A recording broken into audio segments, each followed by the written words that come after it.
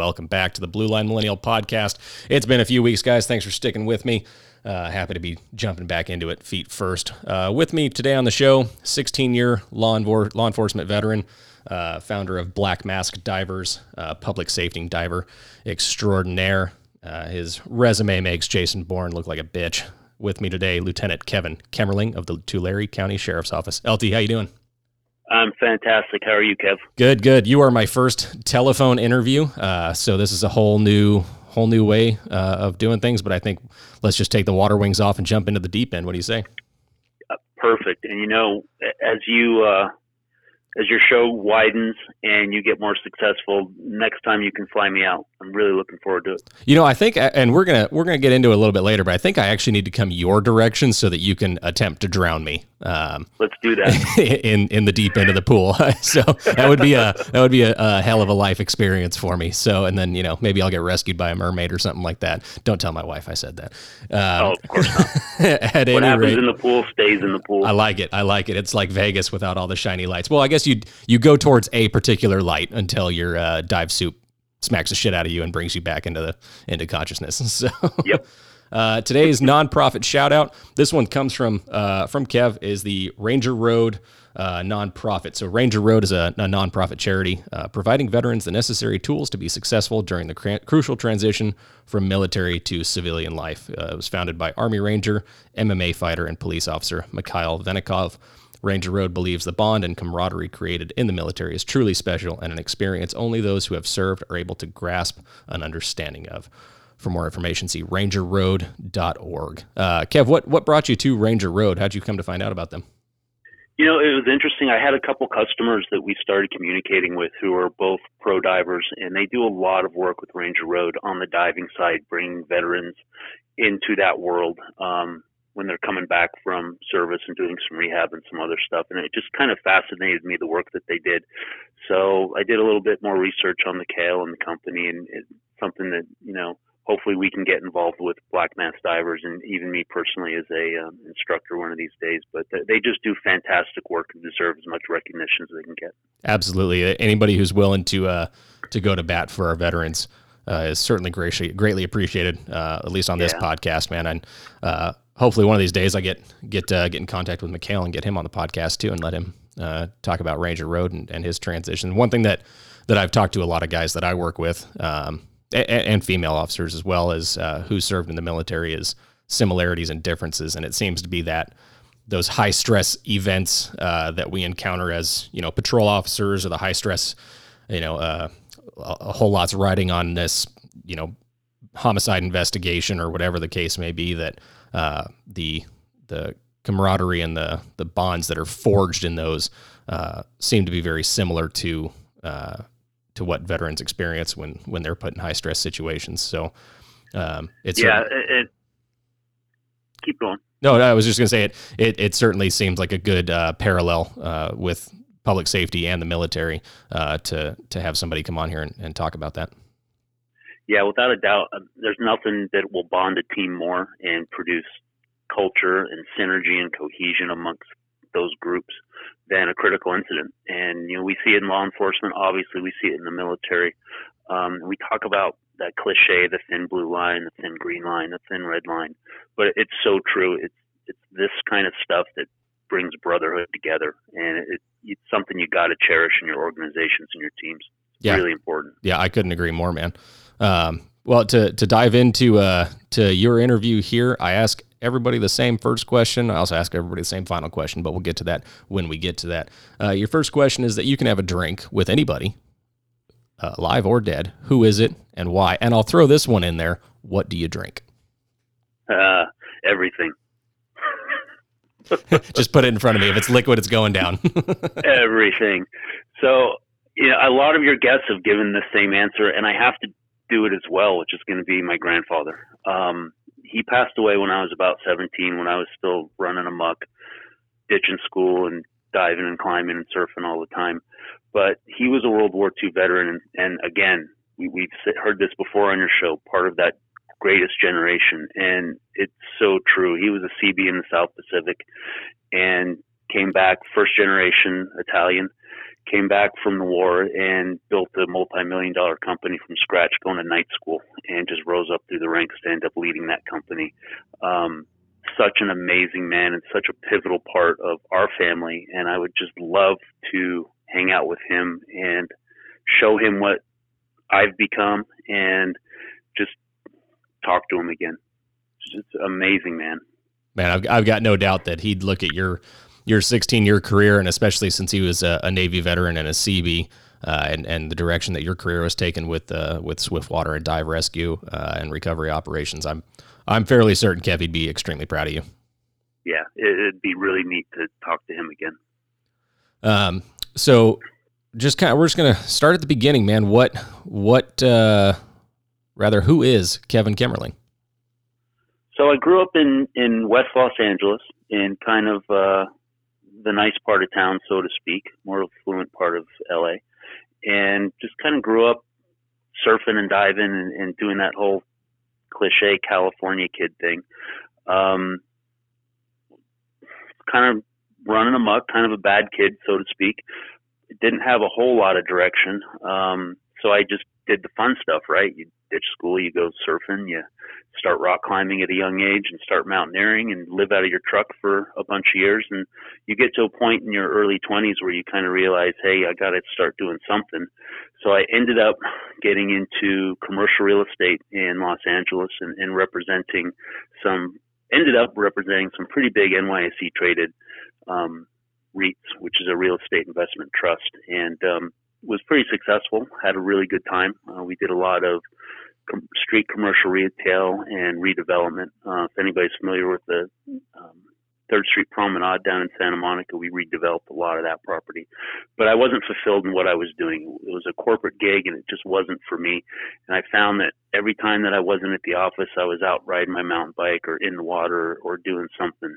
So there was an opportunity that came up in our family where we were able to move out of LA because it was time.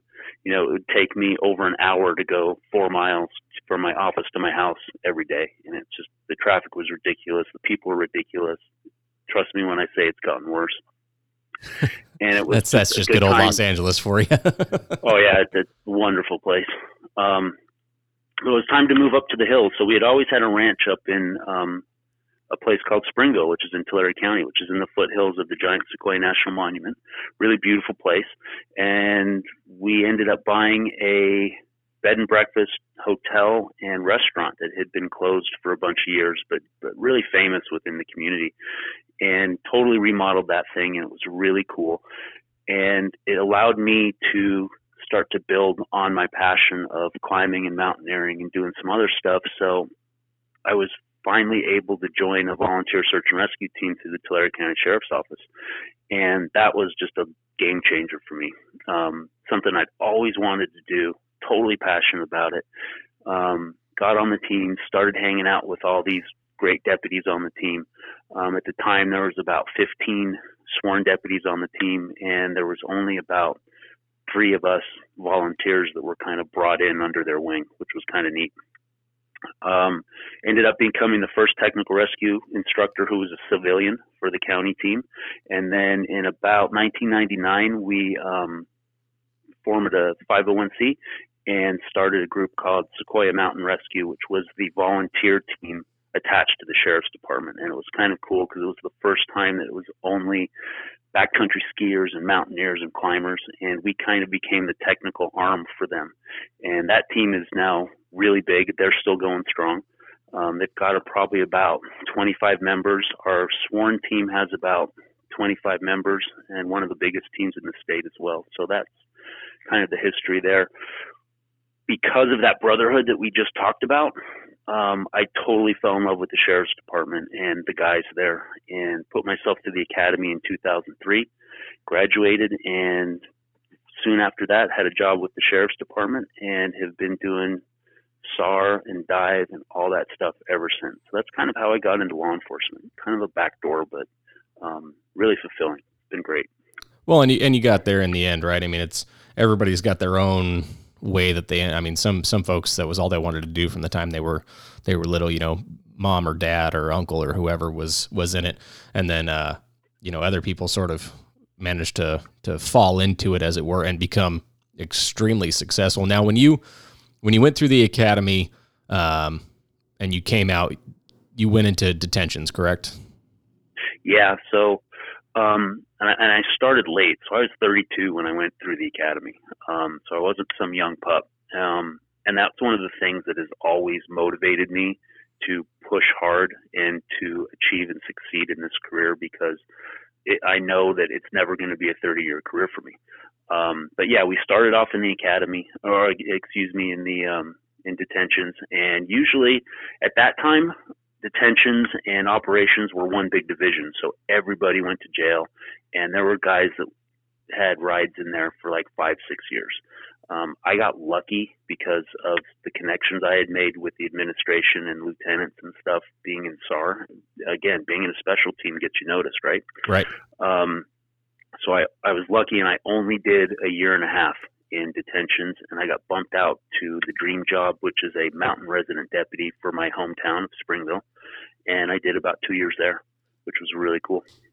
But that whole detentions thing, I'd love to be able to have all departments push some of their guys into detentions for a couple of years, not to keep them in there forever, but make that part of their pathway, because you learn so much about the job when you get to spend some time indoors with those guys. Really important.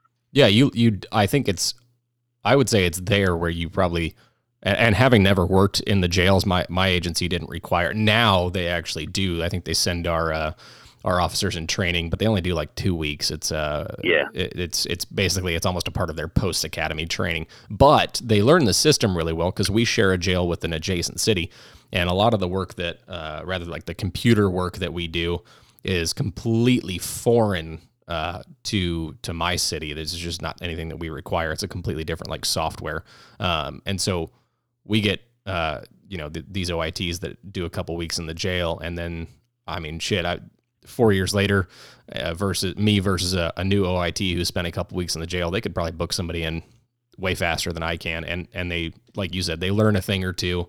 I would say being locked in an 8x10 cell can occasionally bring out the animal in people. Mm-hmm.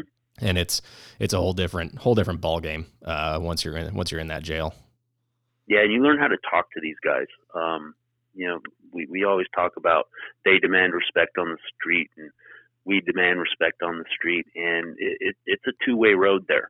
You have to learn how to dialogue with them and get them to do what you need them to do without having to be heavy-handed all the time. And that's one of those places you learn that. I worked in a working unit, so we had 60 guys in my unit, and it was all open style dormitory, because these guys would go off and they'd work the kitchens, or they'd work the DRC program, or wherever they'd go during the day. So it was like me and them on the yard. And it just can be a sobering experience when you first walk into an environment like that. And it's like, man, what am I gonna fucking do if this kicks off today? Yeah. Span of control doesn't mean a damn thing on the yard. You're 40-1 out there. Yep. Yeah. You learn, and you get sized up. Sure. These guys come in, and the shot caller's like, okay, here's the new young guy, being 6'4" and a pretty large guy with a menacing face. I didn't get in a lot of fights, but the opportunity was always there. Yeah, that's one thing that I found, and I was taught fairly quickly, is that whole, from a gang detective at my agency, is that respect is indeed a two-way street. And you'd be surprised how being cool with people, sure, they may have just committed, XYZ crime, but you just talk to them like another human. You don't have to yes, sir, no, sir, everybody. God knows that some people don't respond to that, but you don't need to motherfucker everybody that you come across either. Don't let that badge sit heavy on your chest to where you think that you're hot shit and you can't be touched, because they'll touch you. Oh yeah, you can. It's all about learning how to read people and diffusing situations. So, and then from detention, you went to the mountain resident patrol. Is that, you said it was just within your area? Were you the only deputy for your kind of community? Yeah. So we're tucked up right at the base of the Southern Sierra Nevada mountains. We're just at the bottom of the Great Western Divide, and we have the jurisdiction of that patrol beat is the largest mountain resident deputy beat and largest populated in our county. So we probably had about 6,000 residents in our mountain communities, and it's a pretty big area geographically. But yeah, I was the only guy. I had another beat partner, 23 Adam, who was the guy on top of the hill in a smaller community.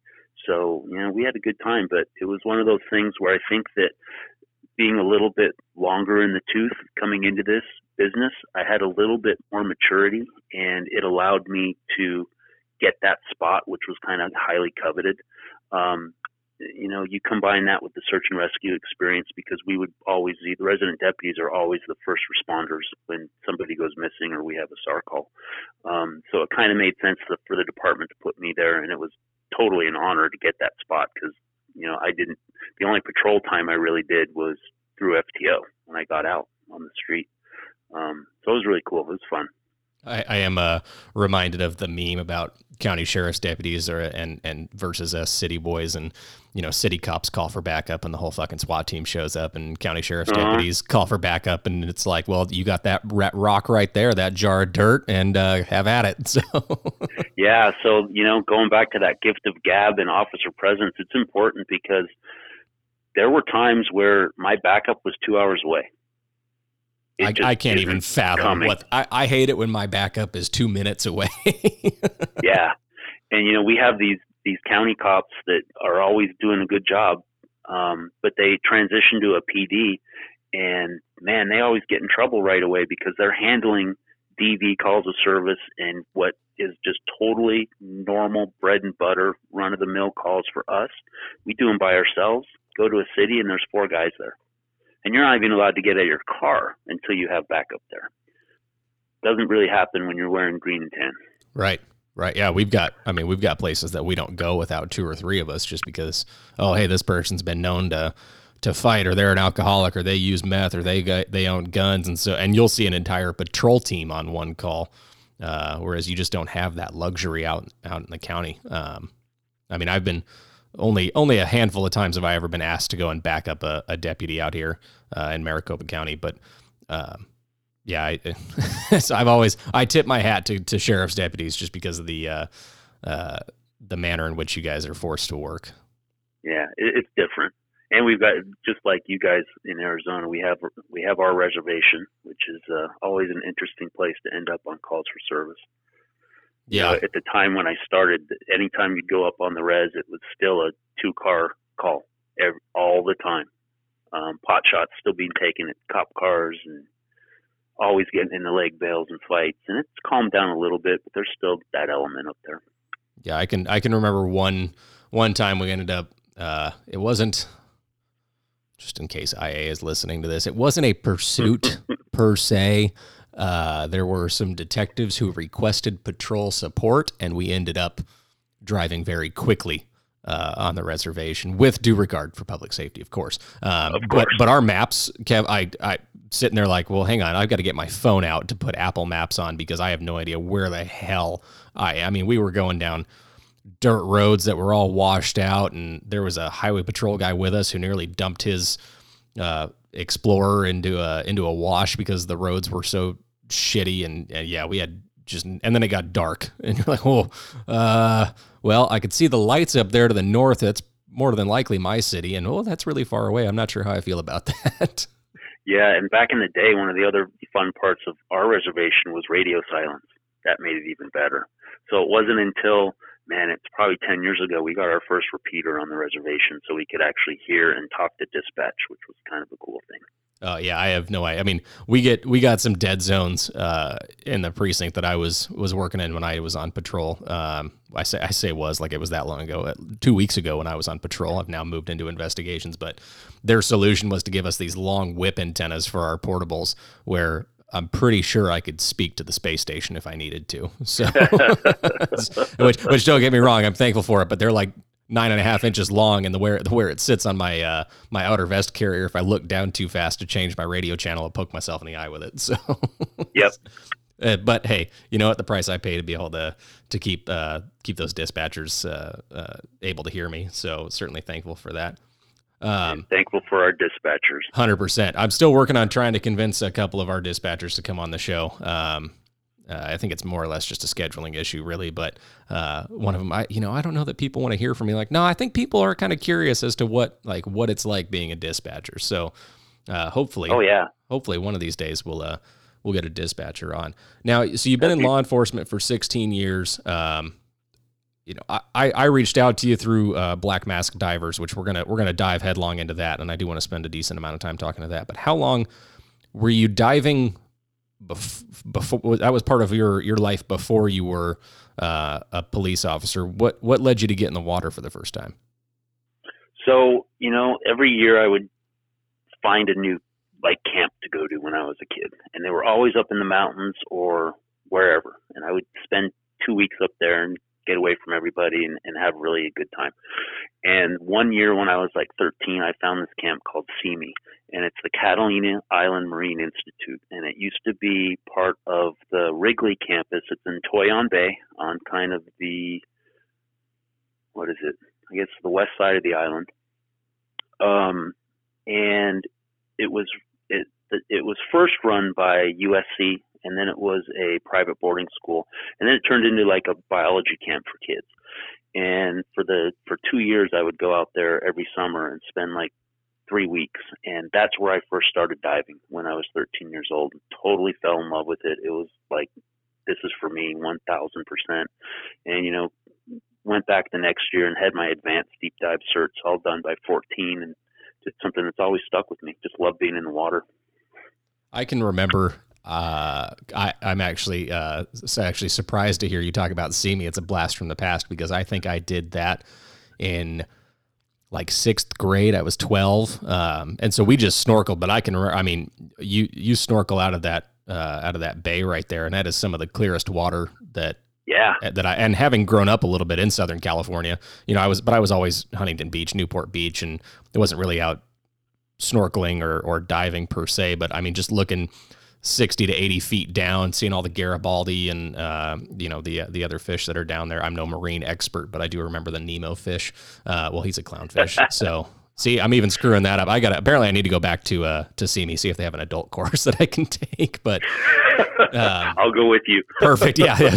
We'll just be sitting in those little desks, be like that Adam Sandler movie when he goes back to kindergarten or whatever it is. But I can remember going out there. I would say that I got started diving too late, man. I didn't jump in until I was about 20 or 21, and I can count on one hand the number of dives that I've done. I'm 30 now, so I gotta jump back into it. But wouldn't you know it, in the state of Arizona, there's just not a whole lot to dive. There's lakes where you can practice your underwater navigation really well because you can't see anything, and that's about it. I can only think of maybe two agencies, Maricopa County Sheriff's Office being one of them, that have a dive rescue unit. Is that obviously California being a coastal state, but even where you're at, not necessarily near the coast, but you've got the Sierras, you've got lakes and waterways. Are dive rescue teams fairly common even with those inland counties? Yeah, pretty much in California. So in California, search and rescue becomes the responsibility of the sheriff's office in all 58 counties. All of that is managed through Cal OES Mutual Aid. So we have a really awesome, robust mutual aid program. So if there's a deficiency in one county of equipment or skill and there's a need, we get to travel all over the state to help other counties out if they've got something that kind of goes over their scope. But yeah, pretty much every sheriff's department, almost everyone that I can think of, has some type of a dive team or a swiftwater team. And we're busy, California is a big state, a lot of recreation. Our county is pretty huge. We're the 7th largest county in the state.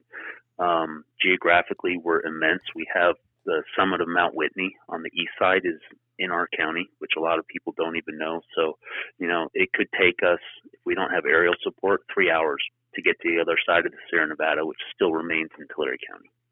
Wow, it's amazing. Yeah, I can't even wrap my head around. Again, my city, I can drive from one end of one end of the city to the other in about 20 minutes. Whereas you've got 3 hours, unless you've got a helicopter to get you there. I worked for a patrol supervisor who can, he worked, I forget which sheriff's department in California, but he remembered one time driving code, emergency lights and sirens, and it took him over an hour, even at emergency driving speeds, to get where he needed to get. So I just been there, done that. Can't even begin to wrap my head around that. So what, with that mutual aid that you've got going on, how many operations is Tulare County's dive team involved in a given year? So usually when we have a good water year, because most of our busy season, our falling season, we say, is from Memorial Day to Labor Day. And within that span of time, so it's pretty much just spring and summer, we can generate between 20 and 30 responses, but it's all dependent on our snowpack. So if we have high water years, we have high rescue years. With that, we probably travel throughout the state 2 to 4 times a year on top of that as well. So last year was pretty slow, but looking up at the Sierras today, a lot of white stuff up there, and sure, we're hoping to have a pretty busy season. We'll see. Even where I'm at in the good old Valley of the Sun, I can look out my window and see some snow on some mountains right now, which is a very foreign sight to me. But I got to imagine that when anybody on your dive team looks out their windows and sees all that snow, they know it's better check your gear because it's going to be busy. Yeah, we start ramping up early, so all our divers get their full med checks by the docks. Usually in April, we do all of our physical fitness swim tests and get all that stuff out of the way. And by Memorial Day, we're ready to rock and roll.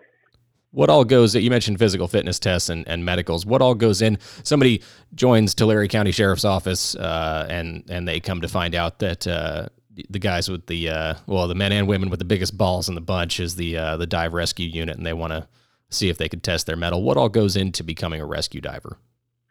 So it's a really long process. At least it is in our county, and it's probably my fault. My guys always joke that I take all the fun out of diving. Totally. But there's a reason for that, which is that I expect them to come home after every mission or after every training. So we put a lot into it. And, it all starts with the selection process.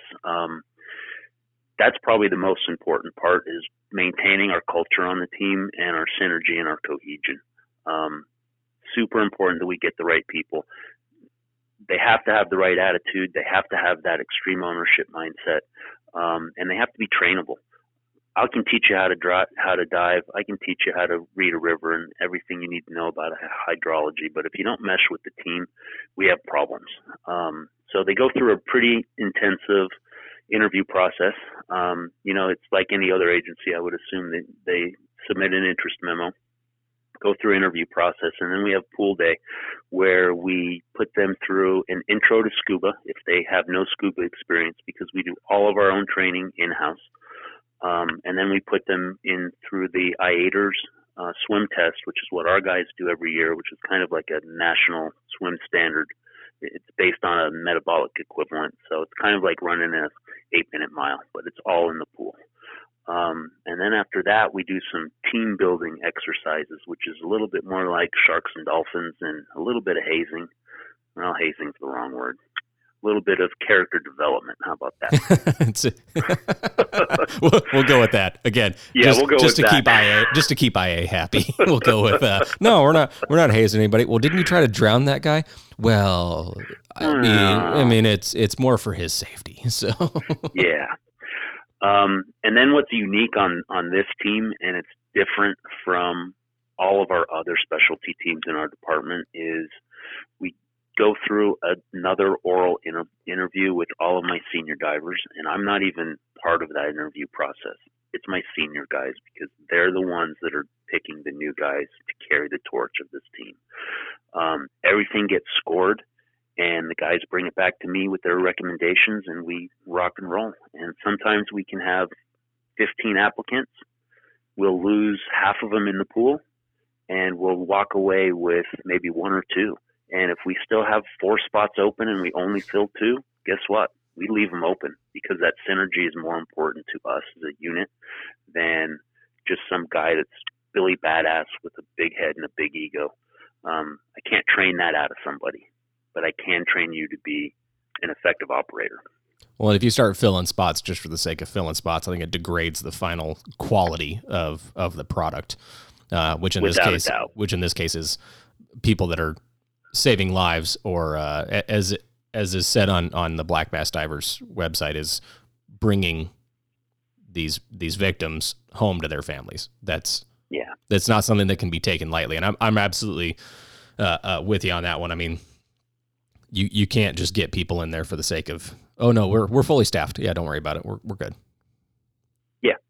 Even in all special operations, I've been in SWAT before, and I would rather take 7 pipe hitters than 15 mediocre operators.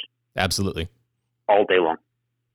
Yeah, that closely mirrors. I forget who's. I actually just saw this quote. It was like very, very close to that. I'd rather take 7 studs than 100 assholes, or something along those lines. Said by some special forces commanding officer, I think in like Vietnam. But no, I'm right there with you. Now with your time on SWAT, I mean, so you're no stranger to a high degree of training. Do you think there's more stress? And this isn't to try and, I'm not trying to piss off any of the SWAT operators listening, but do you think there's more stress with dive proficiency and doing the swiftwater rescue than there was on SWAT ops? All day long.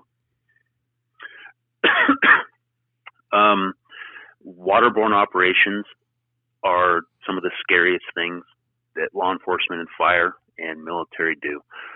There's nothing that will snatch the life out of you faster than water. And the reason's pretty simple. You can't hold your breath. So we can exfil or retreat back into a Bearcat. We can find cover and concealment in a SWAT operation. We can do a surround and call out. There's a lot of things that can happen, but when you're in the water, whether you're doing surface operations in pump and swift water, or you're doing a dive operation in total blackout conditions, which pretty much all inland dive operations are, it's scary and it's spooky. And if you don't have your shit wired tight and you start getting stressed out and that panic starts to build, that's where we start losing divers and water operators. They get stressed out, they have a panic incident, and it just keeps going and building and building. And if we don't have a drowning, we'll probably have a dry drowning, which is a cardiac event. And that's where we lose probably 1 to 2 divers throughout the United States every year. Well, and I mean, just that statistic alone is scary, because it's, it's like you said, you can't just walk away from the lake, right? That lake is going to keep you as long as it wants you. Yep. Yeah, I know. I was just curious to get your take on that. I myself have come close to drowning on a dive before because I was a dumbass. But no 2 ways about it. I'd never done a wreck dive before. I'd had maybe 4 or 5 dives under my belt, and they were all inland. And first time I'm out off the coast of Maui, get down like 97 feet to this fishing trawler that they sunk to create a reef, and I was like, wow, this is the coolest thing I've ever blah blah blah blah blah. Swim. Oh shit, I've got like 300 psi left, and I'm still 90 feet underwater. Yeah. And that panic. My grandfather was a UDT frogman, and unfortunately passed away. Very kind of similar. I think I was 18 or 19 when he passed away, but I swear to God he was talking to me while I was under there, like hand on a stack of Bibles. The whole reason that I survived that is because I started to panic, and I swear he was in my head going, relax, you're going to be fine. You're an idiot, but you're going to be fine. So yeah, I remember getting back on the boat, and one of the I think it was the captain of this dive boat looks at my air gauge, and he was like, cutting a little close there, don't you think? Like, yeah, sorry about that. So. Yeah. And that's why we beat into our guys. It's always stop, think, breathe, and act. And that applies to everything that we do in law enforcement, everything we do in life. But in the water, it really applies to that. Yeah, absolutely. I was, you even go back to the training, and it's like I would imagine that with the training, there's a little bit of that drown proofing element, which if anybody's ever curious, would you say it's fairly close to like, what was that Discovery Channel documentary on the SEAL teams when they're in pool comp phase and they tie their hands and feet together and you bob up and down in the water for a little while? Yeah, it's almost identical to that. It's not as severe as that is because, in law enforcement, we don't have the ability to hurt our guys and gals, and we don't have the physical fitness that you typically see in the military and physical and special operations teams. And it's just the nature of the beast, right? We all strive to be as physically acute and as good as we can be, but the schedule sucks, and we don't always get to stay in the gym and do the things that we need to be doing. So that's part of our culture as well, that we make sure that the guys are physically fit. We make sure that they have their medicals. We make sure that we beat the hell out of them in the pool, both with drills like that, stress inoculation drills. And then we do all of our training in blackout masks in the pool. And that all starts in baby steps. So when they get into real blackwater environments, they can literally say, hey, been there, done that. So nobody goes into a real operation until they've done it in the pool. They've done it in the pool blacked out. They've done it in blackwater training. Well, I once heard said that the pool is the equalizer, and that wasn't really made. I've taken a water swim-based proficiency test, like a physical fitness test, once on top of, that I could run, I could do push-ups and sit-ups, and I could swim, but I'd never tried to do all those things at the same exact time. And it was an ass kicker. And then just on top of that, your stress inoculation. You got to be, I would say that to all the public safety divers listening to this, go ahead and pat yourselves on the back because you're all a bunch of studs. So, yeah, and they are. But it takes all that training to get there. And it has to be, realistic. And it has nothing to do with hazing like we kind of talked before, but it's got to be really serious, and it's got to push them to a point where they are out of their comfort zone and super uncomfortable, where they now are forced to think through a problem in a controlled environment. Right.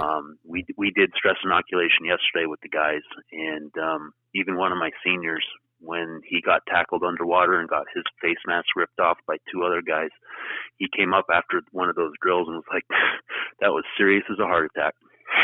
Yeah, I knew it. Never once even attempted to do anything like that. I can only imagine what it would be like. I mean, your PADI dive training for just the recreational diver. Obviously, it's recreational diving is a little bit different in that you're not, you don't really have a mission other than to be an underwater tourist.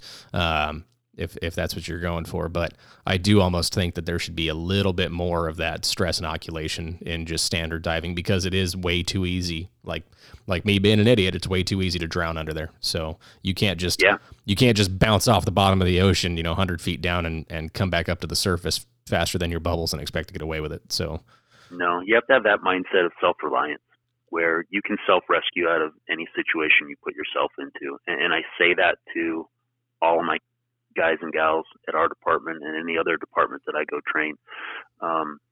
Apply that to what you do, even when you're in the patrol car, even when you're running investigations, whatever it is. Have that self-awareness and that spatial recognition of what the hell is going on around you at all times. Right.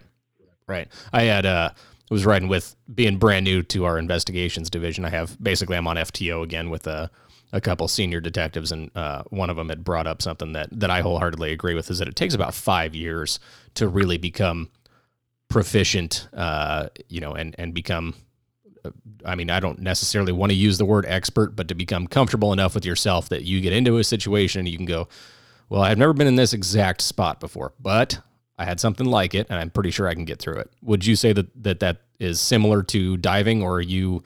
I would say that you're always a student, but to a certain extent, after a few years, do you find that your team is fairly, everybody's fairly comfortable? Yeah. So a couple years ago, we had our team was super solid. They were one of the best teams in California. We still are, but we lost some of our senior divers to other agencies. So they went off to PDs, and that hurt us a lot, because now we go into a growing team with new guys, and we'll get them there, but there's a deficiency of operational experience. And that's something that I hold more value in than anything else. And operational experience trumps everything. You can read as many books as you want. You can think you're all schooled away and squared away, but until you've actually experienced that, especially in water operations, until you've actually breached your first door in SWAT, you haven't done shit. Right, it's all concepts up to that point. Even you can train and go through a shoot house 10,000 times, but if you've never actually gone into a house wondering if there's a person with a shotgun on the other side of the door, I mean, it's just a concept. Yeah, so I remember my first month in SWAT when I was a young detective pup, and I hadn't even been to SWAT school yet, and totally green. We did our first, and those days it was all breach and go. Everything was a dynamic entry. We didn't do any surrounding call out. It was a lot of fun. But I remember my very first entry, I was like way in the back of the stack. I was just a hands guy, and it was literally, hey, you got to get your experience somehow, so just go in and do your thing. I'm like, okay, here we go. And I remember, I'll never forget it, at the debrief, standing around with all the guys, we're going round robin of what went right, what went wrong, what we need to fix. And it was my turn to talk, being the brand new guy on the team.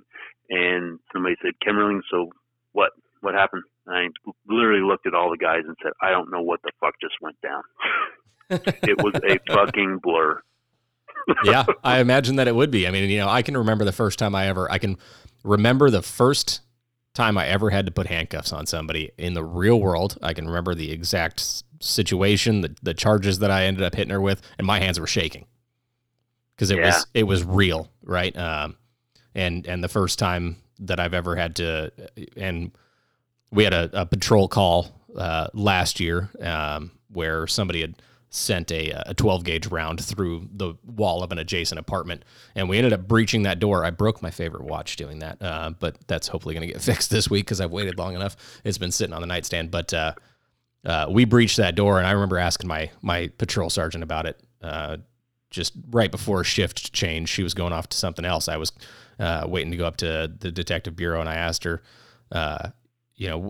was that like a genuinely frightening experience? And she told me that, I was counting all of you who were in there to try and figure out how many families I was going to have to call. And I realized that even she had never even been in a situation like that. And so it was a whole different ball game, man. And I can only imagine that when you're on that SWAT team and you're wanting to, leave a good impression, with all these people that you've looked up to, right? Your mentors and, your sort of, dare I say, heroes on the department, right? Especially those guys that have, I joined the police department to go on to SWAT, and now here you are standing in front of all of them, and you're like, well, that was different. So that was different, and you said it perfectly, because these are the same guys that roundtabled me and said, we want Kimmerling to be the new guy on the team.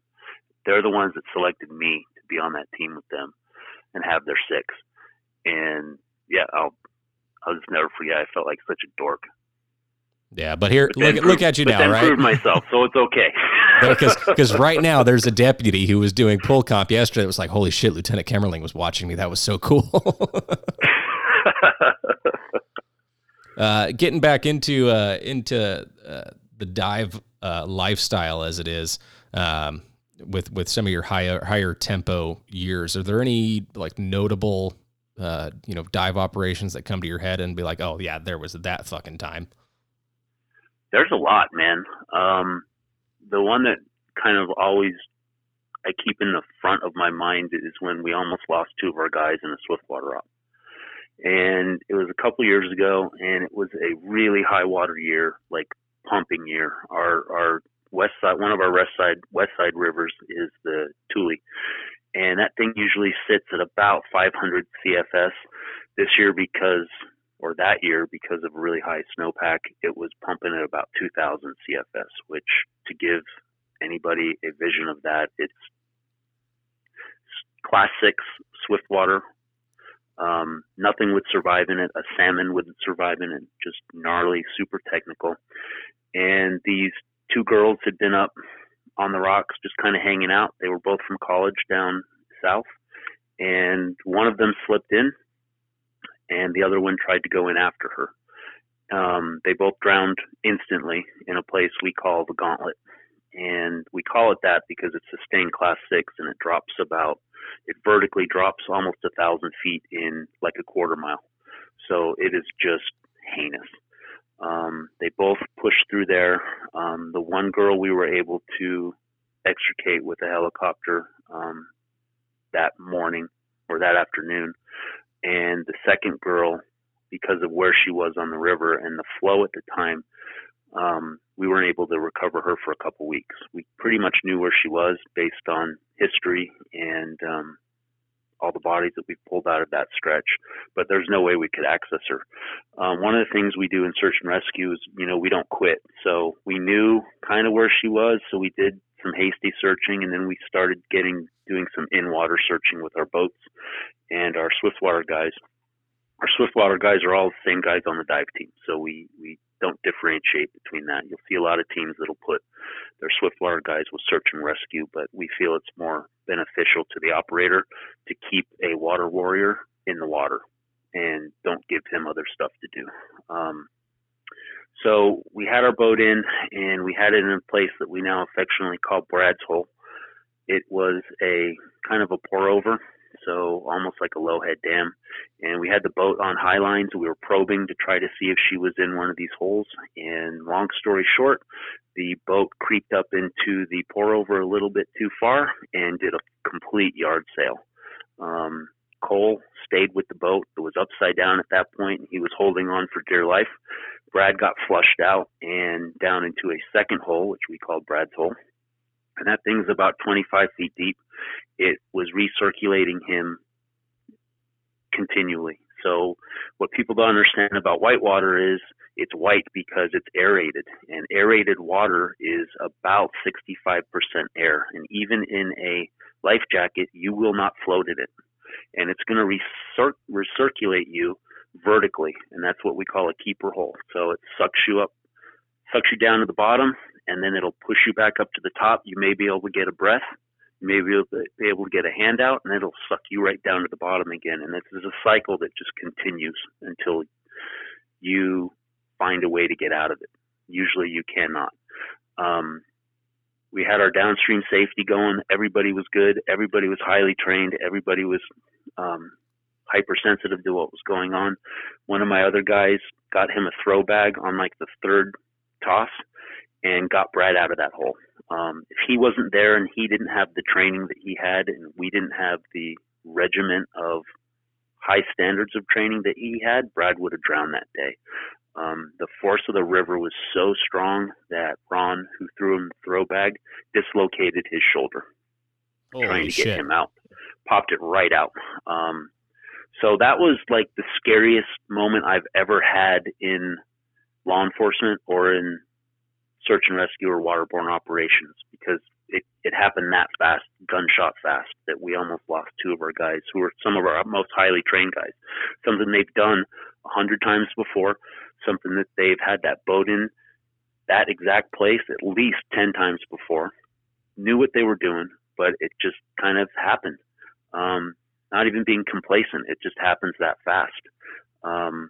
So while it was the scariest thing that's ever happened to me in law enforcement, it was also the proudest moment, because when these guys were done and we kind of dusted ourselves off and got our heart rates back down to a manageable level, they came back as a group in the debrief and said, "Nah, Sarge," at the time, we want to keep going.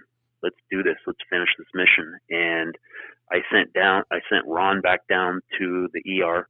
My paramedic on the team had already put his shoulder back in, but I had to go put my administration hat on and get him medically cleared. He came back to the scene within an hour and was ready to get back on the team and say, "What can I do?"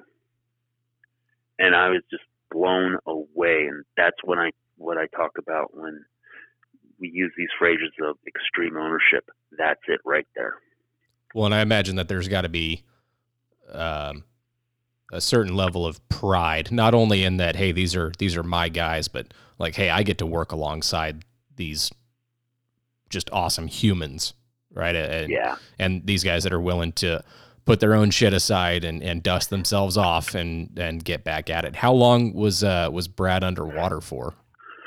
Well, he was recircling in that keeper hole. So he probably went down to the bottom of that thing at least 3 times. Wow. And you said it's and they're about 20, 25 feet deep. That one was 25 feet deep. It's like being in a washing machine that just doesn't want to give up. It's not going to let you go. Do you think that, I think when, a lot of people look at like rescue diving, and I mean, even me as somebody who's spent a little bit of time diving, my thought always goes to the ocean. Do you think, is one more dangerous than the other, or is it just a different set of dangers? It's a different set of dangers, but I'm always going to say that inland diving is far more dangerous than ocean diving, only because you have zero visibility in pretty much every inland lake except for maybe Tahoe, which you can pretty much see everything because it's so clear and beautiful. Sure. All of our low-level lakes, they're full of debris, turbidity. You get algae blooms, so they're always at levels where a really good day of diving is like 3 to 5 feet of visibility. Normally, it's about 1 foot of visibility. And in any of these lakes, especially in our county, you get below 20 feet, 25 feet, and it's lights out. Black as coal, the blackest environment you have ever seen in your life. Can't put your hand in front of your face type of thing. No, like old school diving, we used to take sandwich bags, plastic sandwich bags, Ziploc bags filled with water, put them in a pocket. So when we needed to see our gauges, this is a true story, take it out and put it between your mask and your computer so you could actually read it. Huh. There's a little tip and trick for you. I never even would have thought about that. A pro tip. You can't just teach that. You got to, that's experience speaking right there. That's awesome. I never even would have thought about that.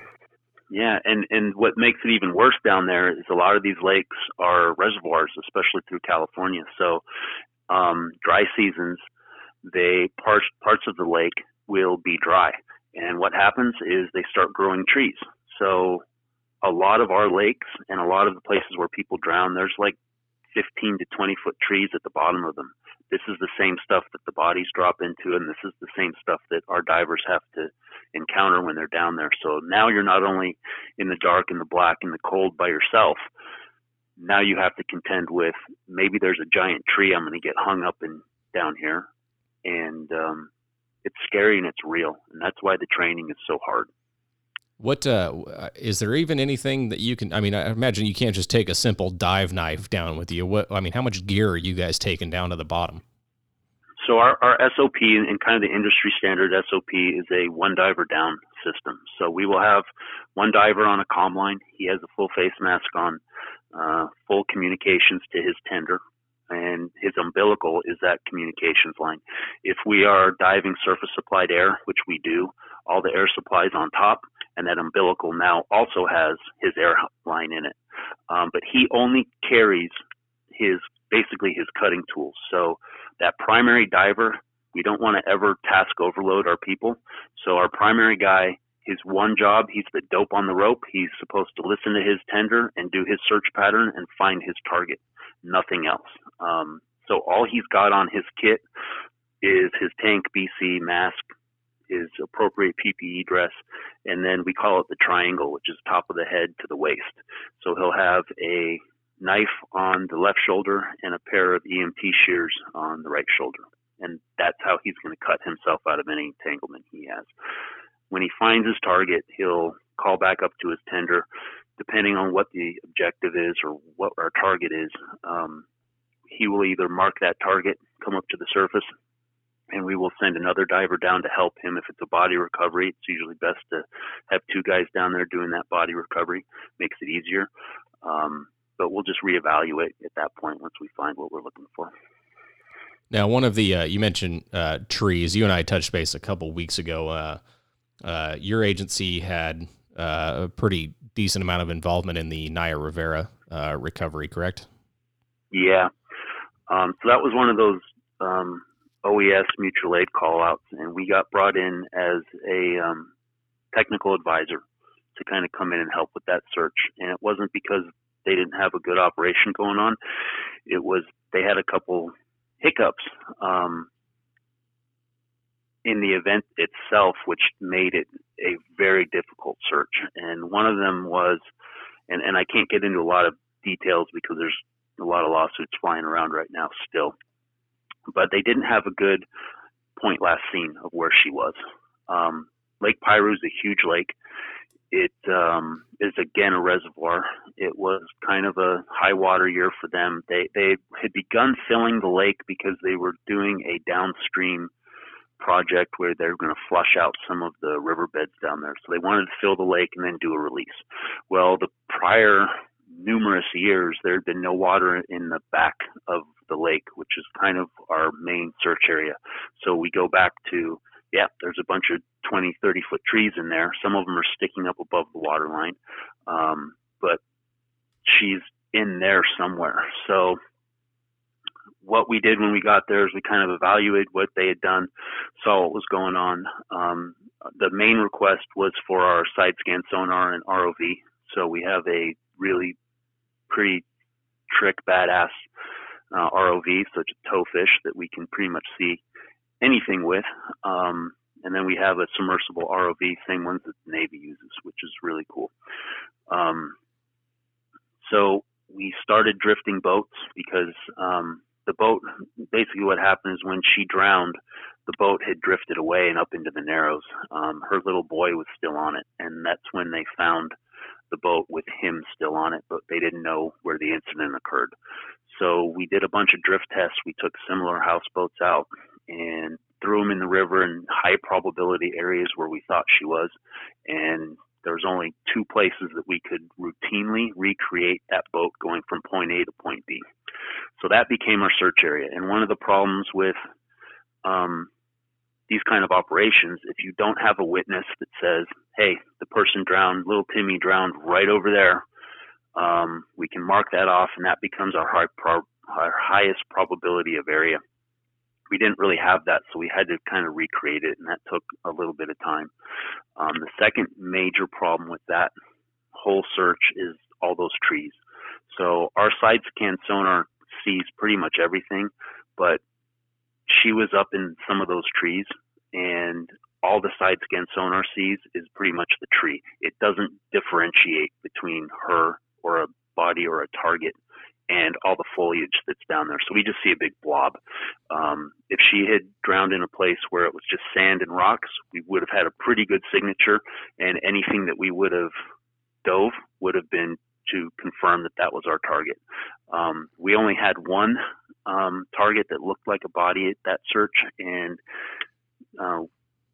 we couldn't confirm that it was her. And then LA County SO found it again, and they actually put divers on it, and it just ended up being a big log.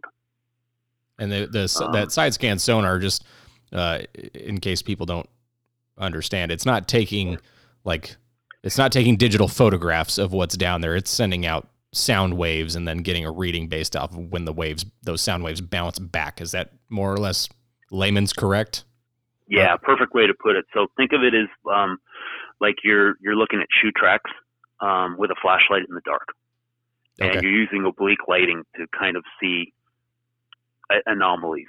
So it sends out a sonar wave, and it comes back to the computer, which is read into a graphic representation of what those sound waves were bouncing off of. So it's not just like, hey, it's not like video where you can say, hey, I can see everything on the bottom. You have to have your sonar guys totally dialed in, both to the equipment, and again, here we say that word again, operational experience, to be able to be that Jedi that's sitting in the chair looking at that screen, being able to pick out things that make sense and don't make sense and could be targets, or there's no way that's a target. And so and again, without getting too far into it, since I know, like you said, there's still some issues legally going on with that one. From the time that your team finally got there to ultimately her recovery, about how much time had elapsed? I think that they were looking for at least 24 hours. When we got there, we stayed 5 days on station and finally had to pull the plug because we just were not finding anything. We knew the general area of where she was, but there's no way that we could see her with all those trees down there.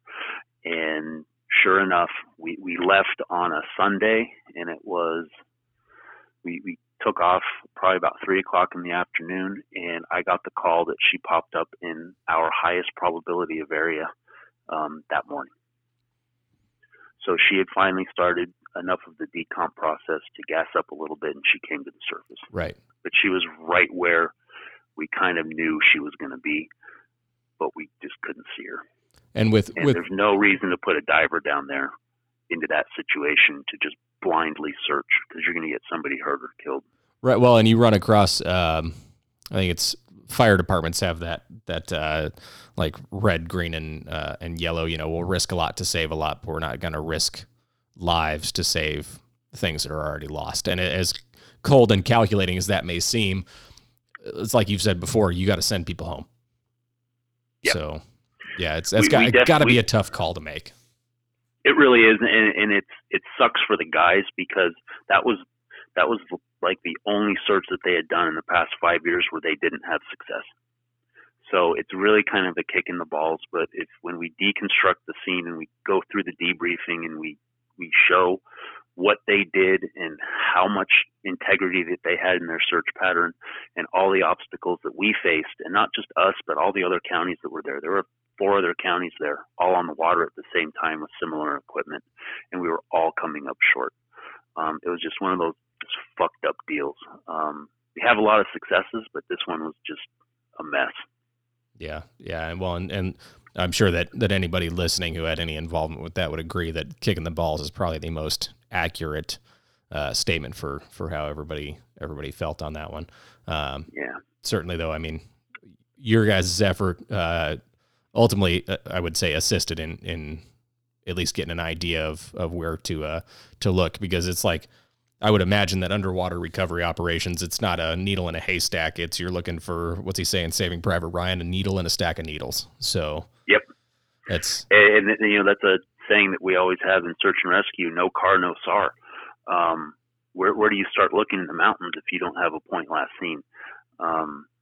So we have 2 variables that we talk about: probability of area, is your target even there, and then probability of detection. If your target is there, what's the percentage that you're actually going to be able to see it because of bottom contour, water turbidity, conditions, whatever else is going on.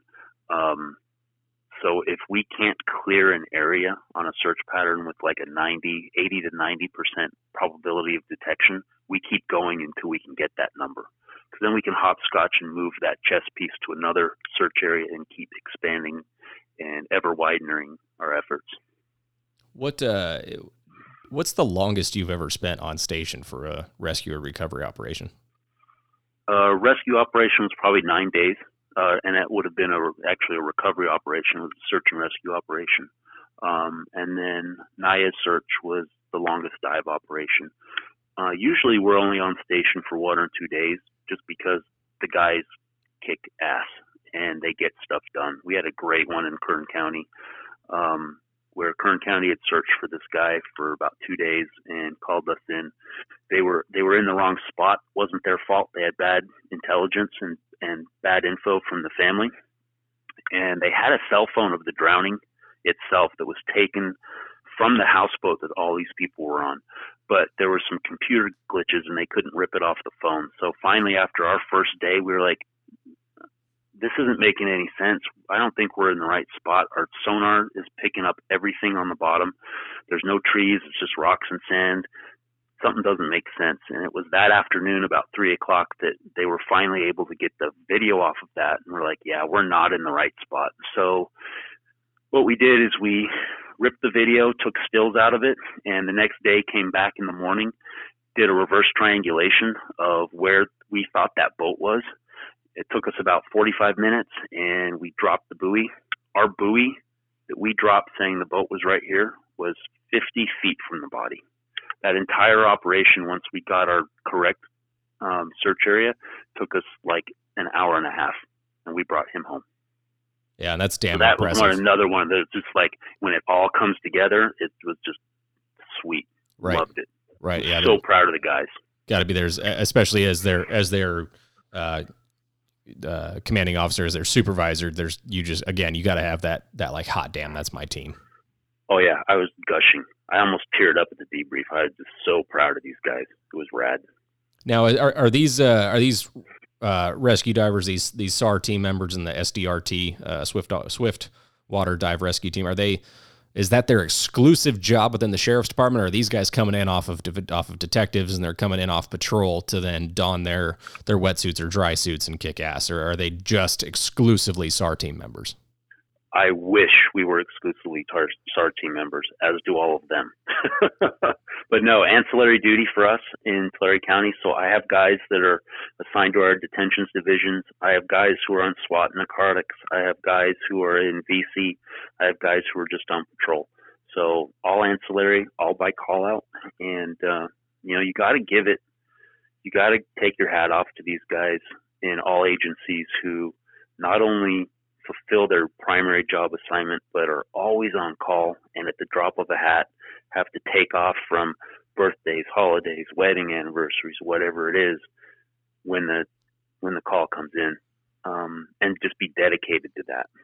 They don't get any hazard pay for any of this kind of stuff, so there's no detective pay incentive that comes along with these teams.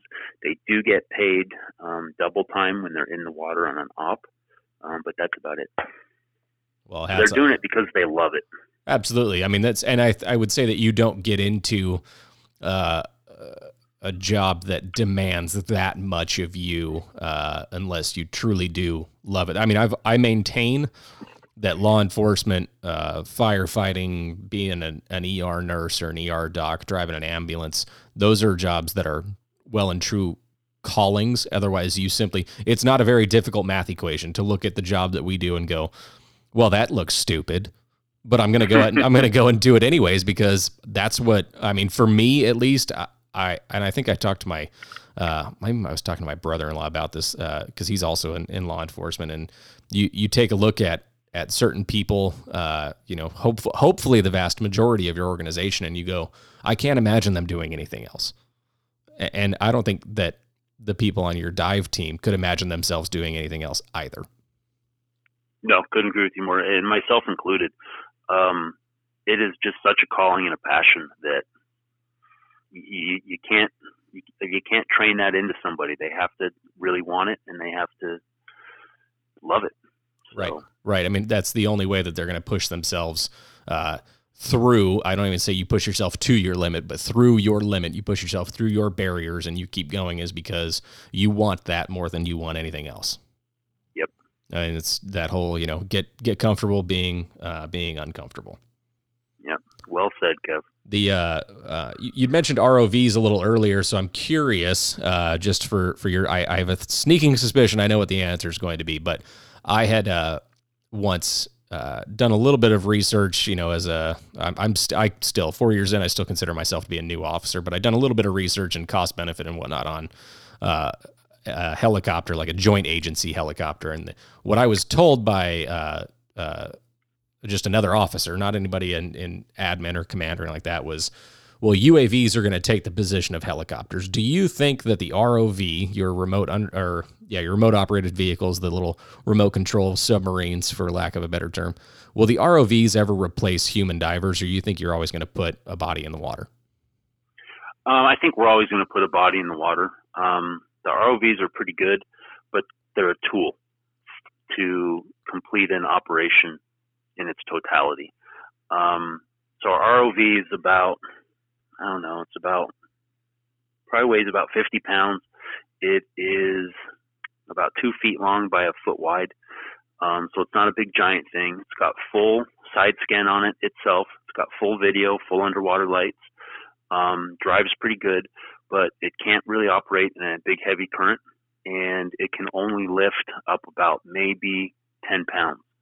So you're not really going to recover anything of substantial weight like a body or even a firearm with that thing without breaking it. The claw will hold about 25 pounds, so we can latch onto something and hold it on station, but we're not really bringing stuff to the surface with it. What we use it for is target confirmation. So side scan sonar deploys, we find something that we really like, we buoy it off. We take a targeting buoy, and basically the boat guys start walking that thing into where our target is, and they've gotten so good at that. Our last recovery, they put the buoy right on top of the guy's chest. It was pretty cool. So then we splash the ROV just to make sure that it is what it is, that's our drowning victim that we're looking for. And the ROV will grab onto a wrist or a foot or a piece of clothing, whatever they can get on, and it'll just sit right there. The diver now gets to go straight down that umbilical, and boom, he's at his target, and we can achieve what we need to achieve. Back in the old days, we would send multiple divers in at a time, and they're in black water, they're swimming together, they're bumping into each other. Probability of detection is like zero because they can't concentrate on what they're doing. Huge gaps in the search area, so it was always a mess. By having this new technology, we are able to keep all of our personnel super safe and get things done way faster. But I don't think that they're going to completely replace the rescue diver. Yeah, and I figured that you'd say something along those lines. I completely agree with you. I mean, you're looking at it from, again, I don't have any dive operations in my area, but we've rolled out a handful of UAVs within our department with people who've gone through the FAA training. And I mean, we've used them operationally. You know, they will help us because again, you can stick the things up at 200 feet and get a much wider field of view if you're looking for, you know, the kid who's run away from home, or you know, hey, we're looking for this car in this area. You know, we think it's in this neighborhood, and you can fly a UAV over it a lot quicker. We used it on a felony stop of suspect had committed multiple armed robberies across like 2 counties, like 4 or 5 jurisdictions. And before we even sent a dog in, and for the longest time, like, okay, we think we've cleared that car. Okay, send the dog in, which is, I mean, I've never been a canine handler, but that dog is just as much of a teammate as somebody with 2 legs on it. Totally. And even before we'd even thought about sending a dog, the UAV operator was like, hey, stand by. I'm just going to fly the truck real quick. Like, we've done all of our call outs. Let me go at least stick a camera in the windshield and see if I can see anybody's ducking down behind a seat or anything like that. So, but I don't think you're ever going to replace, you know, boots on the ground type of thing. And I don't ever think you're really going to replace a helicopter. Like you said, without air support, it'd take you 3 hours to get some of these places. Well, as it stands right now, there's currently no UAV that's going to pick up your entire dive team and fly them over the mountains to get them to a remote, you know, water entry point. So, no, not at all.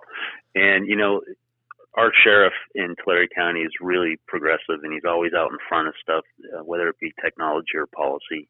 And we actually started one of the first UAV programs in the United States that was modeled off Dura Canine program. So we would have UAV cars on every patrol beat 24 hours a day. And they were these big, they still are, these big $25,000 Matrice platforms that are custom built for us, and they have everything on them from FLIR to everything else. But they deploy just like a canine, and it's actually pretty cool. We've used them in a lot of different operations. Yeah, I think being a UAV pilot is going to be on my short list of things to do in my career. Who knows, man? I may get through a handful of investigations and be like, that's it. This is what I was built for. I'm not going to do anything else. One thing I kind of wanted to touch on, and it's come up just in the past week with me in my new spot, is even now you're a lieutenant now. You've been a part of the dive unit for pretty much as long as you've been in the agency. Is there something to be said for sticking in it, you know, your entire career versus, I guess what I'm trying to say is, you can have somebody who's like, hey, I think I'm going to jump into the dive team for a few years, and then, I want to go over to the aviation unit. And then I want to go over and do this, which there's not anything inherently wrong in wanting to get a little taste of every part of the department. But I would assume that in something with a high danger level and that high stress factor and all the training that's required, you probably do your level best to keep your team just a part of that dive unit. Can they go up can they get promoted from deputy to sergeant and still be a part of the team? Yeah, 100%. So, you know, our culture in the department-wide is to really make sure that everybody's well-rounded. So, you know, you can find yourself moving from unit to unit every 2-3 years or so. So, you know, I've been in patrol, detentions, patrol, SWAT, narcotics, investigations, back to patrol as a sergeant, back to SWAT as a sergeant, internal affairs, our emergency services division, which is all the cool aviation, boats, SAR, dive, UAV, all that kind of stuff. Patrol lieutenant, and now investigations lieutenant. So you're always bouncing around, and you're always gaining more experience, and you're always learning and growing. And I think that's a good, solid business plan. But it has to change when you talk about specialty teams. And it takes me about 2 years to get a diver fully functional and ready to go. So you've got to think about that. You can't have personnel bouncing around. So when we select you for this dive team, you know going in, because you're told in your first interview by all the senior divers that are sitting there grilling you, that this is a huge commitment in both time and energy and education and commitment. And if you're not ready for it, there's the door. Because it does take us so long to make you that super Billy badass that you're going to be, and you're going to be it. But that's all up to you. So no, I really like having my guys start out as young pups, start growing with the department, through the department, but staying on the team and just getting more experience and more experience. And if you become a sergeant, you're going to stay on the team, and now you're a supervisor on that team. Me as a lieutenant, I've done that my entire career. So I started as deputy, then as a detective, and all on the Swiftwater dive rescue team, became the sergeant. Now I'm the lieutenant. So I am grooming my guys to be the next lieutenant, because one day I'm going to go to captain, and I may lose scope of command on this team. Who knows? Right. Hope not, but we'll see. Well, yeah, I mean, you gotta chart the waters, as it were. Yeah. And hopefully, I would venture to guess your team probably wants to keep you around. Maybe they can lobby pretty hard to keep you involved in that. Just kind of getting back, I do promise we're going to jump into black mass divers here shortly, but one question that I'm sure you get asked all the time, because I think every cop gets asked this, but do you have any like super strange dives where you look back on it and you go, what the fuck was that? No, not really. I wish I had that alien story, but no, I just don't. I was just curious. You've ever been down there and like, yeah, there's a catfish the size of a Volkswagen. That was different. So. Yeah, no. I mean, one of the coolest things that I've ever dove was with the giant black sea bass in California, off the coast of Catalina. So these things are about the size of cows, and they're a bass. They're huge. You could literally put your head and shoulders into this thing. And to be able to see one is like a rare treat. It's like seeing a shark underwater. Seen lots of those, but when you get to dive with these big black sea bass, it's actually pretty darn cool.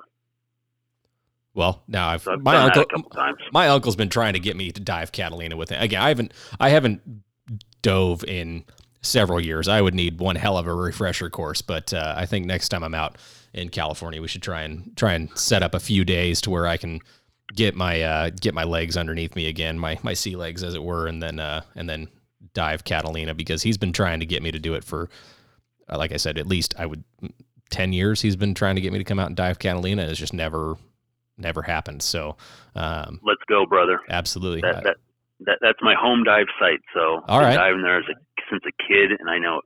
So in front of the casino there on Catalina, that's the Catalina Dive Park, and it's one of the most pristine and most awarded places to dive in all of the United States. So that is the place to go. And I know that park like the back of my hand. So we're going to show you wrecks and boats down there and all sorts of cool reef environments. The topography is amazing.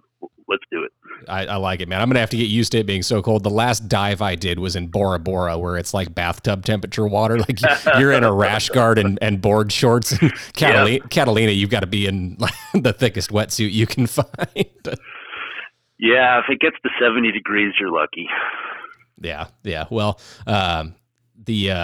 really what led us to this moment in time is your organization, Black Mask Divers.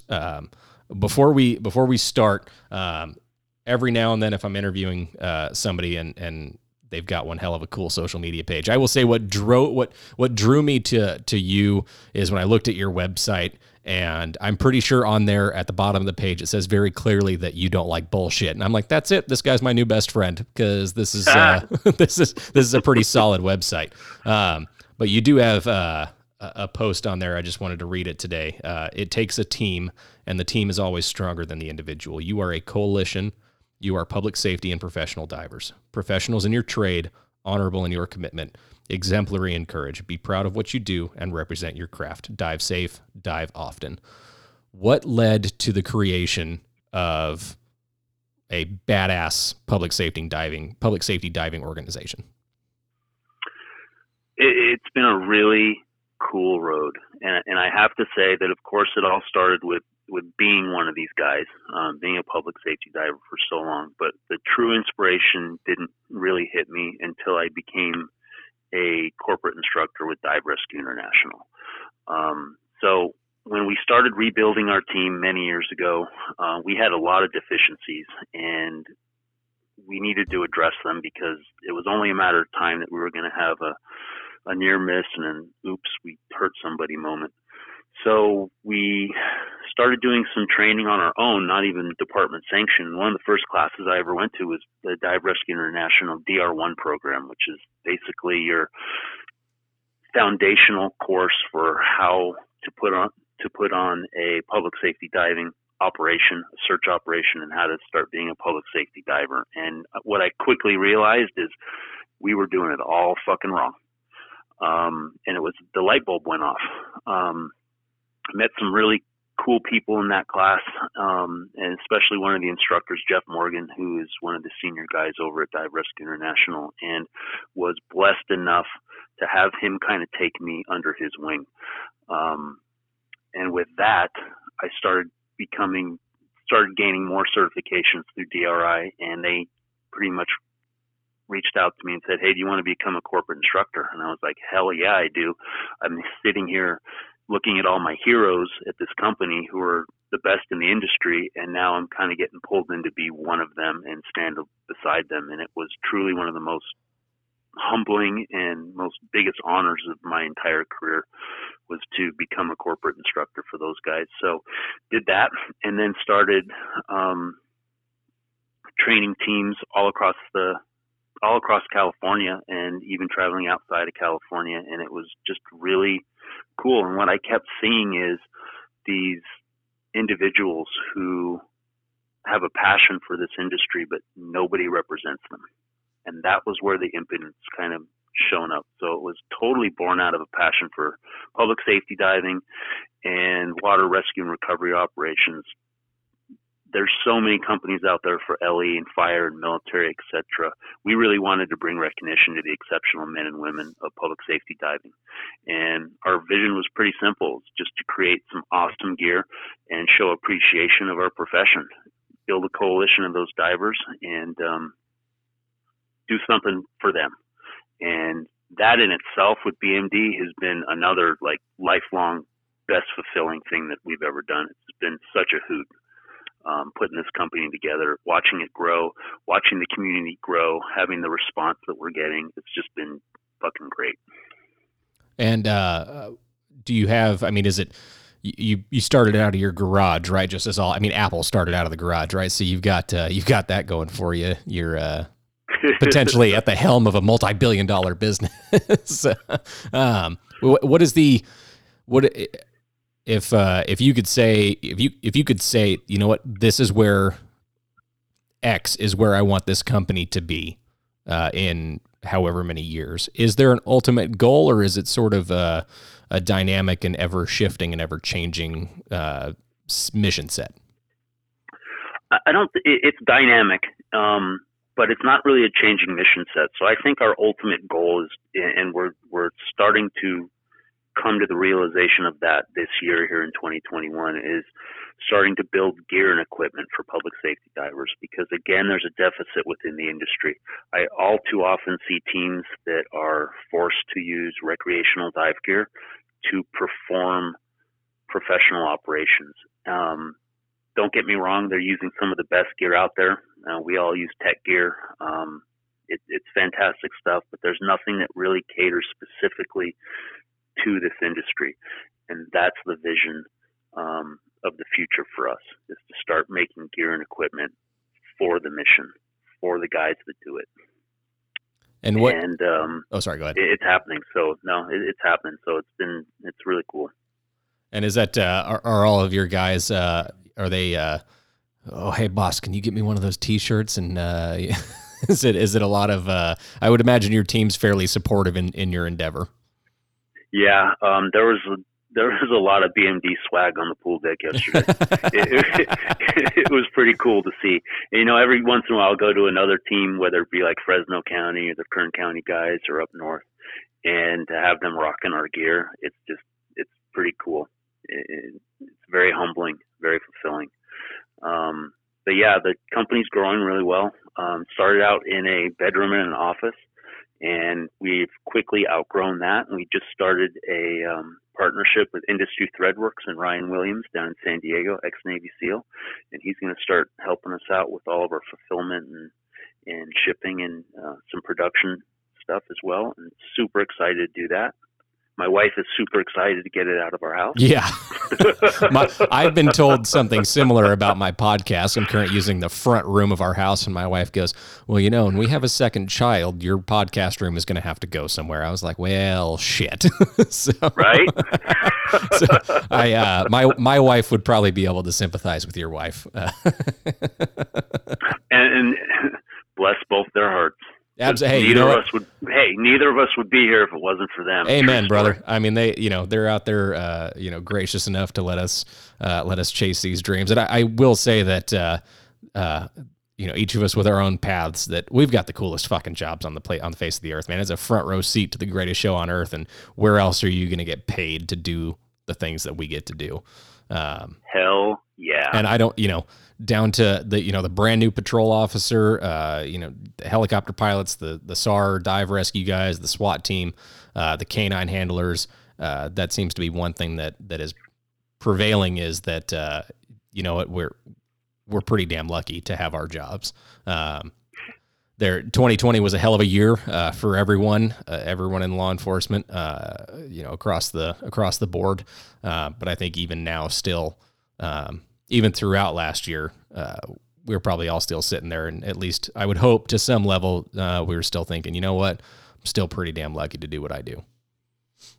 Yeah, and 21 is going to be a shit show too. Don't think it's not. Oh yeah, no, we're already there. Oh yeah. But you're so right. These young kids, and I say to everybody getting into the business, stay forward focused. And if you see something that there's a niche in our industry, because there's a lot of them, just go for it, man. Always look forward and always take that calculated risk, because you never know where it's going to lead you. I looking at my law enforcement career, I never would have thought that BMD was going to be something that would happen 14 years from then. But it's just these roads that we travel, and you just got to put your foot in the water and jump into the pool every now and then, fucking rock it out. Well, it's like it's on your website. Go do dangerous shit, right? You got it.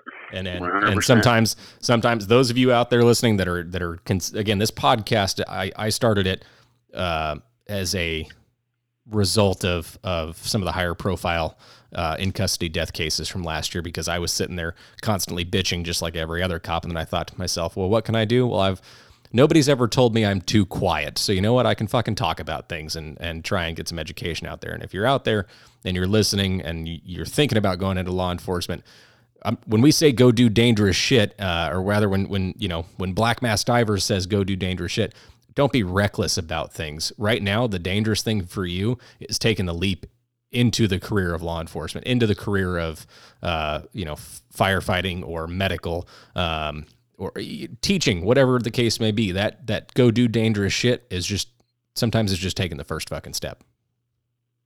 Well said, 100%.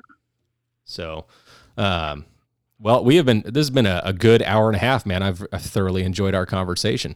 Yeah, it's gone fast. It has gone fast, hasn't it? We timed it perfectly. I had asked Kevin to, hey, let's shoot for noon.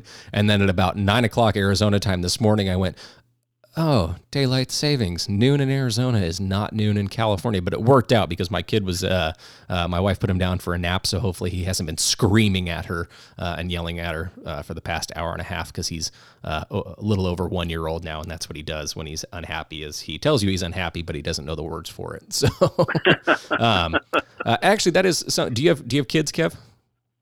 Yeah, I've got an adult son through my marriage, and he's in the music industry. Splits his time between Atlanta and Nashville. And he's a very budding cool rock star and a pretty amazing human being. Does he get in the water with you at all? Yeah, so there's nothing more fun, and you'll realize this when the little guy grows up a little bit more, but there's nothing better than diving with your family. So my kid's an advanced diver. My wife is a master diver, and we try to get in the water. My wife and I try to get in the water a couple times a year, but even when Josh comes home, we always try to get in the water together. Good. Yeah, it's that family time, that work-life balance. And it's good that earlier you'd said your guys tell you that you suck all the fun out of diving, but it's good that you can still you truly are doing what you love. I mean, it's one of those things that you look at it and you go, I seriously get paid to do this. Like, I'm having fun out here. And even on the more serious operations, it's diving is your passion. It may not be quote unquote, fun with what we think of. It's not fun to know that you're going to go and pull somebody's family member. We talk about rescue versus recovery. You're not rescuing that person. You are recovering that person and getting them home, but you're still doing what you've had a lifelong passion for. And I think there's a lot to be said for that. Yeah, I was lucky enough to have dinner with one of my mentors, Richard Sadler, who's the medical director for DRI, and he started talking about a concept called the zone of genius. And it's not that you're the smartest guy in the room, but it's that you get to do what you love the most. And because of that, that's part of your genius and makes you smarter and better throughout your life, and I couldn't agree with any of it more. Yeah, and I'm absolutely. blessed to be able to be doing what I consider my zone of genius. Yeah, absolutely. Well, as we come to a close here, the kind of the last question I ask all my guests is: you literally have a microphone to the world. I am astonished to find out that there's at least one person in Brazil listening to this podcast. So it is truly an international show now. You've got a microphone to the world. What does Kevin Kemmerling want to say to the world? I just want everybody to take pause, especially in these crazy times. Get your head out of your phone and think about what's important. Have a bit of introspection. Stop being so subjective about everything, and know what you know, and be good to each other, and stop with all the nonsense, because we have to come back as human beings, and we have to come back, especially here in the United States, as a country. And I think it's admirable that everybody wants to change the world, but start with yourself. Hell yeah. I don't even have anything to add to that. I'm going to put that on a plaque somewhere and put it on a t-shirt, and we're going to need to just sell that out to people, because that's one hell of a message to share out. And I think there's a lot, just within that couple of sentences that everybody, even us, man, we just got to take pause, be thankful for what we have, and maybe look inward before we go looking outward. Yeah. If you ever aspire to be a leader out there, everybody, it starts with humility. Absolutely. And even the highest form of leadership, just a couple episodes ago, I talked about being the professional new guy. Even when you get to those higher levels of leadership, don't be afraid to learn something new every day. Yep. Well, with that, I'm going to go ahead and take us out here, Kev. This has been another episode of Blue Line Millennial. Stay safe. We'll see you on the road.